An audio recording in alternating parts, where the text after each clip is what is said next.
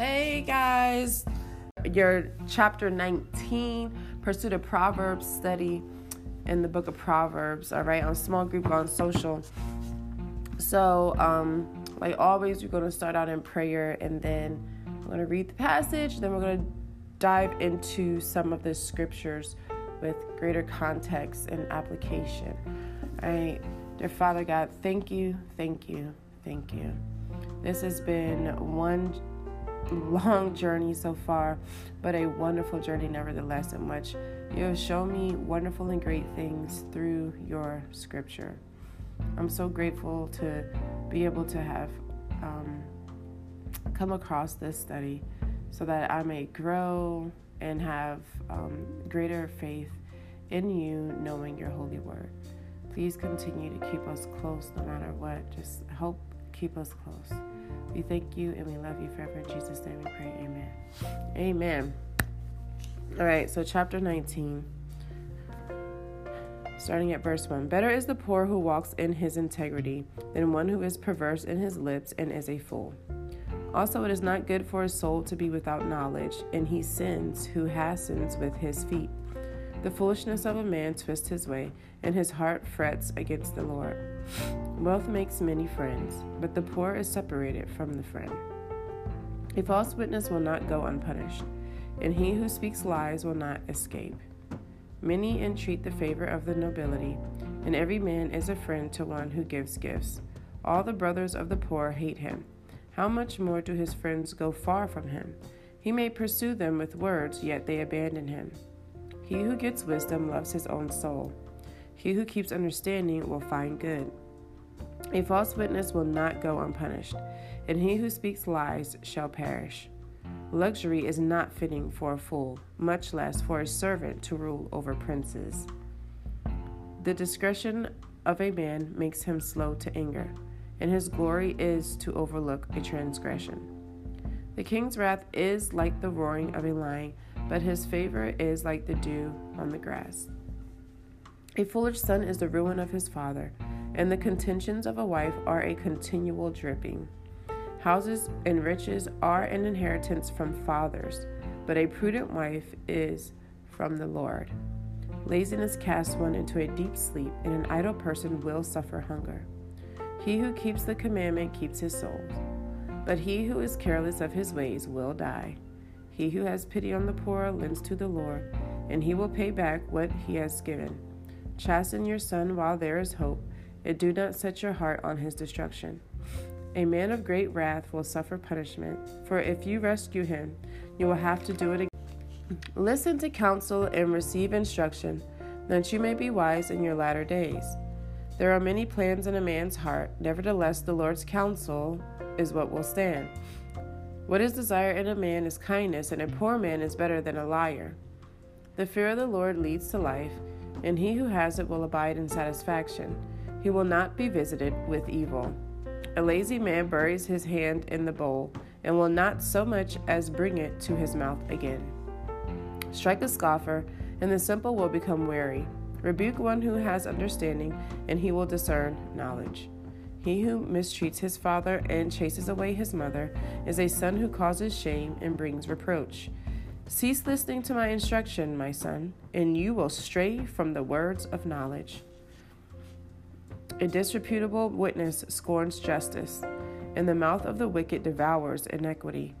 The judgments are prepared for scoffers, and beatings for the backs of fools. This is the word. All right, y'all. So verse 19, there's a lot of little verses I kind of starred and marked off. Let's start with verse 3. The foolishness of a man twists his way, and his heart frets against the Lord. So, like, someone who is into their own carnal, fleshly ways and mindset is consistently fighting. You're a fighter against the Lord. It's different from someone saying wrestle with the Lord. Wrestling with the Lord is when, while you're in your valleys and going through your trial situations and your testing periods, you're not giving up on God. you're resting with him. You're going to continue to believe in him and to pray with him, to rejoice in him. All right, that's resting with the Lord. Like no matter what comes your way, you're like, no, Lord, I'm going to keep going until you bless me. I'm going to keep doing this until you bless me. I don't care if it's keep fasting or keep praying or keep doing something that you feel the Lord put on your heart to do until you bless me. That's resting with the Lord. Fretting against the Lord is when you, as an unbeliever, you already are an unbeliever. You don't have the faith, not even that of a mustard seed. You really don't talk about God except to denounce him. But for the most part, you just talk about yourself and man's philosophy and what you think in your conscience is the right way to go about life and to go about things. So all you do is boast up and bring up yourself and your own carnal mindset of what you believe the truth and knowledge and wisdom is out here, when really it's all false teaching and it holds no value. It holds no merit. It can't even light the smallest of flames to the wisdom of God. And that's fretting against the Lord. You're just talking about your own fleshly nature, your carnal mindset. And so your conscience is seared with a hot iron, as referenced in 1 Timothy. All right, so that's fretting against the Lord. Resting with the Lord is usually a believer who the Lord will bring them through their trials and tribulations. You're not giving up on the Lord. Verse 5, a false witness will not go unpunished, and he who speaks lies will not escape. Well, that's just a promise. He's saying they will not go unpunished, and they will not escape. So that's just comfort for you in knowing that if someone is coming against you or has come against you, just know and please rest assured, don't do anything to try and get back at them and attack them. Please understand that God has this handled. The battle is being taken care of by God. He's giving you a promise right here saying a false witness will not go unpunished, and he who speaks lies will not escape. So, it goes back to the whole reap what you sow thing. Their lies and calamity that they have spewed out against you or to hurt you or harm you or your reputation, it's going to come back against them. It will come back against them. And it might come in another form. It could be 20 years from now if you're going through something with somebody right now. Do not fret. Rest assured that they will not go unpunished. God controls everything. He can send the spirits of the blessed or the spirits of the cursed upon people. And he can stir their lives up in ways that they can't even imagine. Let it go. Give it to God. Forgive that person and walk on so you can receive the blessing he wants to give you. And you don't worry about that person. He'll make sure that person gets what's coming to them and that they learn their lesson. Hopefully, it's always to learn a lesson. But if that person refuses to learn the lesson, well, don't worry about it. Just keep it moving. All right. Verse 8, he who gets wisdom loves his own soul. He who keeps understanding will find good. So that's a contrast from the verse I just read in verse 5. He who gets wisdom loves his own soul. When you're into the word of the God, when you're looking for the word of God, you're trying to see what he says, you're trying to get his ways and his thoughts and how he does things, you're showing the Lord that you love your soul. And the Holy Spirit in you is celebrating. He's moaning for you in happiness. He's groaning for you in joy up to the Lord on your behalf. All right? And he who keeps understanding will find good. You'll find good, but you have to keep the faith. Keep the faith. You'll find good. It might be tiring. You might feel a little burnt out. When you do, think about how Jesus felt burnt out and tired. Think about how the disciples felt burnt out and tired following Jesus and doing the things he told them to do. Think about Noah and how he had to build that ark when you start to feel burnt out. And if Noah seems a little too far from your reality, go and rent the movie Evan Almighty, and maybe that'll bring it a little bit more relevant to today's time. And he did not want to build an ark. He was doing everything he could to not do what God was kind of forcing him to do. But he ended up following in the end. He ended up being obedient. And so to think you don't get tired of something or burnt out, just keep the faith. Pray to God and ask him for help and assistance. He might send someone your way, or maybe he'll just continue to give you the strength. Ask for the strength. Pray for the strength. He will answer you, especially through scripture. He will deliver. You have to believe. You have to believe.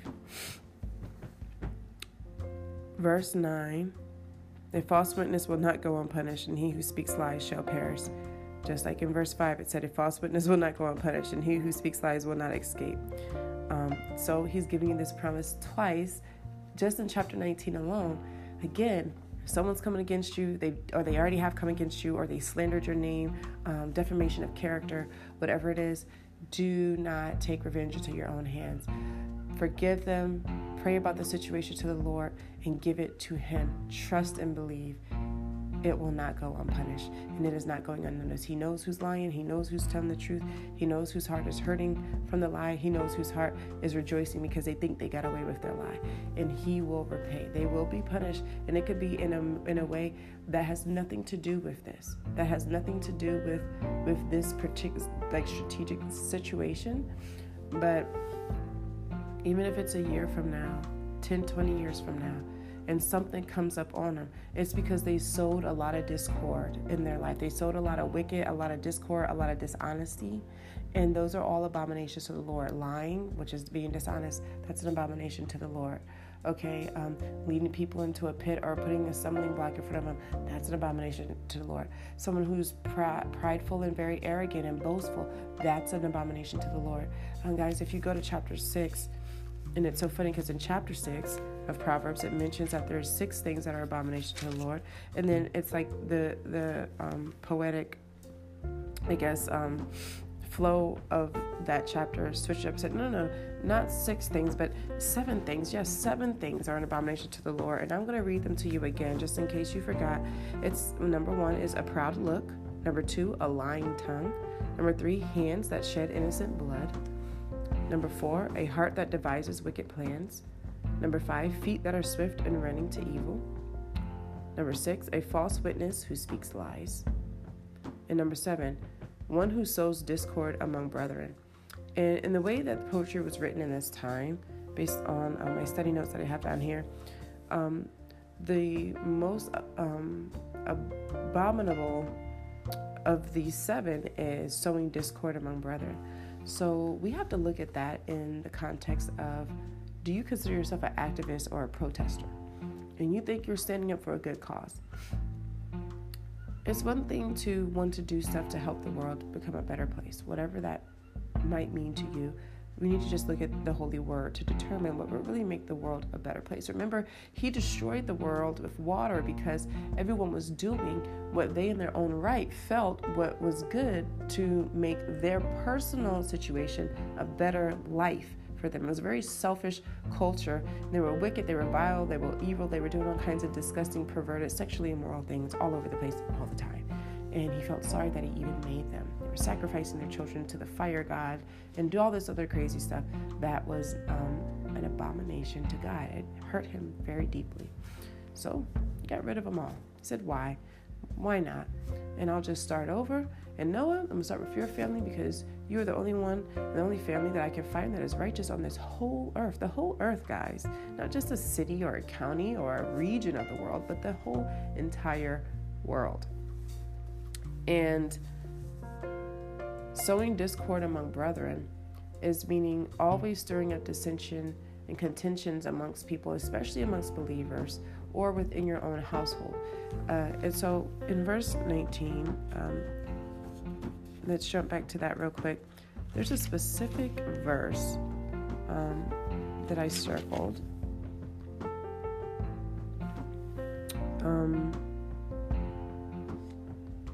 That says, this is verse 13. A foolish son is the ruin of his father, and the contentions of a wife are a continual dripping. So, what that really means is that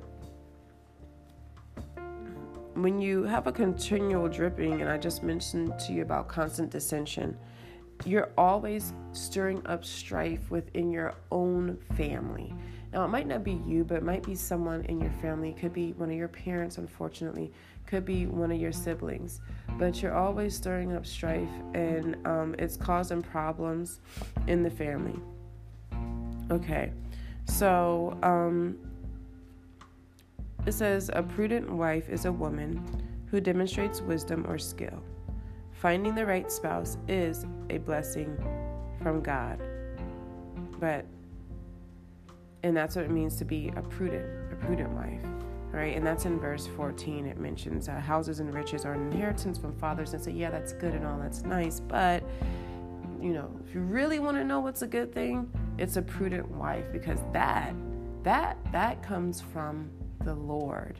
All right, but you only know it comes from the Lord when you're equally yoked with that person to begin with. If you're just marrying for the sake of marrying because you're a certain age and you think you should be married, or you're trying to rush into having kids and stuff, and you haven't gone to the Lord and you've done nothing, you haven't consulted or communed with the Lord at all about anything in the direction in which your life should go or shift, then you are just living in vain anyway. And the divorce rate is so high. We all want to live this fairy tale and say, oh, I got married at this age and I had a kid here. But if we're having so many divorces all over the place, guys, we need to slow down and seek out whoever the Lord has for us. Sometimes it's just Him. And if it is, He will give you the spirit to accept that and to love that with everything, because we are to love nothing else on this earth anyway more, not even any person or child or animal. We are not to love anyone more than God Himself. And so once you realize that and understand that, you will be willing to more easily accept the fact that maybe, just maybe, you are a person meant to be yoked to Him directly for a specific season, maybe a certain season, or maybe all through eternity. Again, if you reference Isaiah 54, it says, do not weep, for you are more blessed than those who basically are married, non-widowed, and have bore children. For the Lord is your maker. Guys, Isaiah 54 is so powerful. It's so important, especially if you're a single parent. And especially if you're a single parent and the father is not in the child's life. You need to read the whole chapter of Isaiah 54. It is so for you, just like it's so for me. And no weapon formed against you shall prosper. Your children shall be taught from the Lord. The Lord, the maker, is your husband. Guys, there is hope for us all. Single, married, divorced, whatever. But the number one way that we know that we're going to be with whoever we're meant to be with is when we seek the Lord first. We yoke ourselves to Him first, and in the Spirit commune with Him on the pathways and where we should go. And if it's meant for us to meet up with somebody that He wants to match us up with and to marry in holy matrimony in His name, then His will be done. And you will be blessed beyond blessed in that marriage, the both of you. And that's the way marriage is supposed to be. All right? Okay. Guys, verse 23, and then I'm going to be done, because I had a very deep conversation with my mom and one of her friends just the other day. And they were talking about, we're always going to be attacked. His chosen will always be attacked, this, that, and the other. And I said, do you not understand God controls everything? And see, this is why it's so important for people to dig their head into the book of Proverbs, because some people will choose to focus on worrying about when Satan will strike his next attack.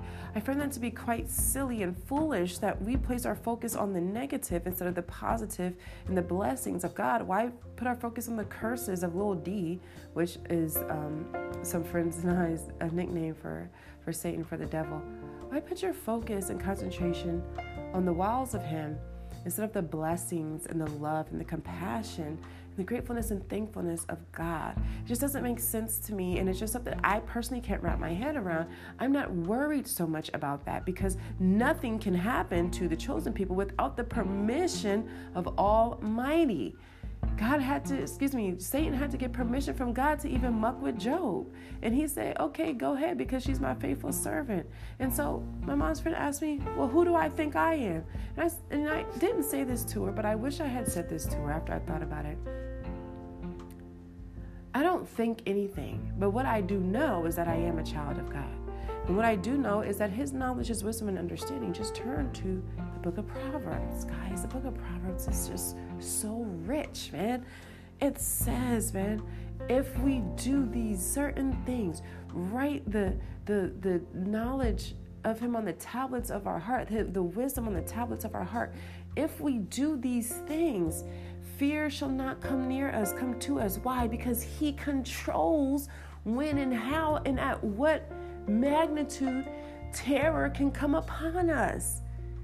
When you're walking with God and walking in the light of God, even when something comes upon us, a lot of people will be like, pfft, because they know the Holy Spirit is with them.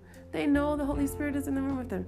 And so what I'm saying is that right here, guys, chapter 19, verse 23, it says, the fear of the Lord leads to life, and he who has it will abide in satisfaction.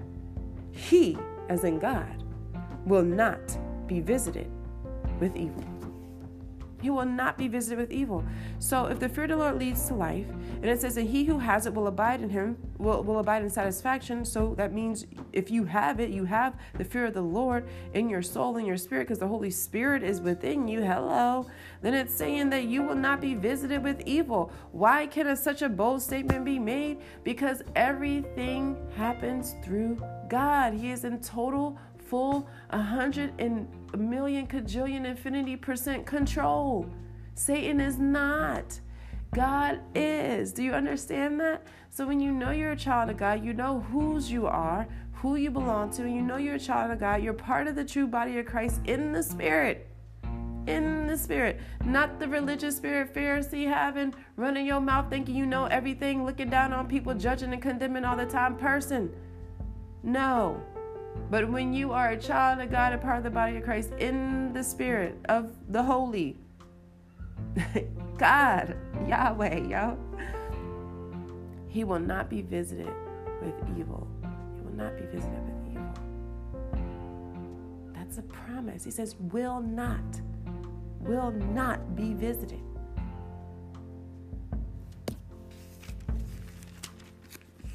Gotta go back a little bit. Sorry, I just want to make sure we're keeping the connections, because remember how I feel about something. If it says something, if there's something in the Bible twice, pay attention. 3 times, really take it seriously, man. He's telling you, he repeats these things over and over and over, because that's his other way of helping you to meditate on the word. It's one thing if you read it, but when you read it and don't even realize that you're reading it more than once, more than twice, it's subconsciously getting stored in your memory Rolodex, to a point to where it becomes a part of your life.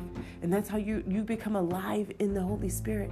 You start having a transformation, a renewing of the mind. And once that starts taking place, then the Holy Spirit has now entered and has now manifested spiritually in your spirit, in your temple, well enough to start developing the 9 fruits of the Holy Spirit by way of 7 spirits of God. Guys, it's all connected. It sounds like a lot I just threw at you right now, but we'll get into some details of that stuff at a later time. But I want to bring this up to you. It says, keep sound wisdom. I'm sorry, this is chapter 3, starting at verses 22. I'm going to read to 26 real quick. Keep sound wisdom and discretion. 21. My son, let them not depart from your eyes. Keep sound wisdom and discretion, so they will be life to your soul and grace to your neck. Then you will walk safely in your way, and your foot will not stumble. When you lie down, you will not be afraid. Yes, you will lie down, and your sleep will be sweet. Do not be afraid of sudden terror, nor of trouble from the wicked when it comes. For the Lord will be your confidence, and will keep your foot from being caught. By who? By little d. By who? By little d. Will keep. For the Lord will be your confidence and will keep your foot from being caught. So no matter what, you're not going to be caught up by them. Even when it comes to visit, you will not stumble. Keep your confidence in the Lord. The Lord tests.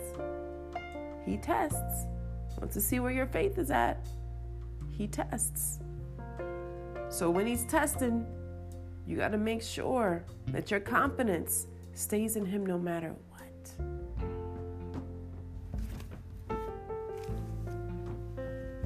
Y'all, That's all I have for today on chapter 19. Thank you so much for listening, and I hope you guys have a beautiful, blessed day, and I will see you in the next video.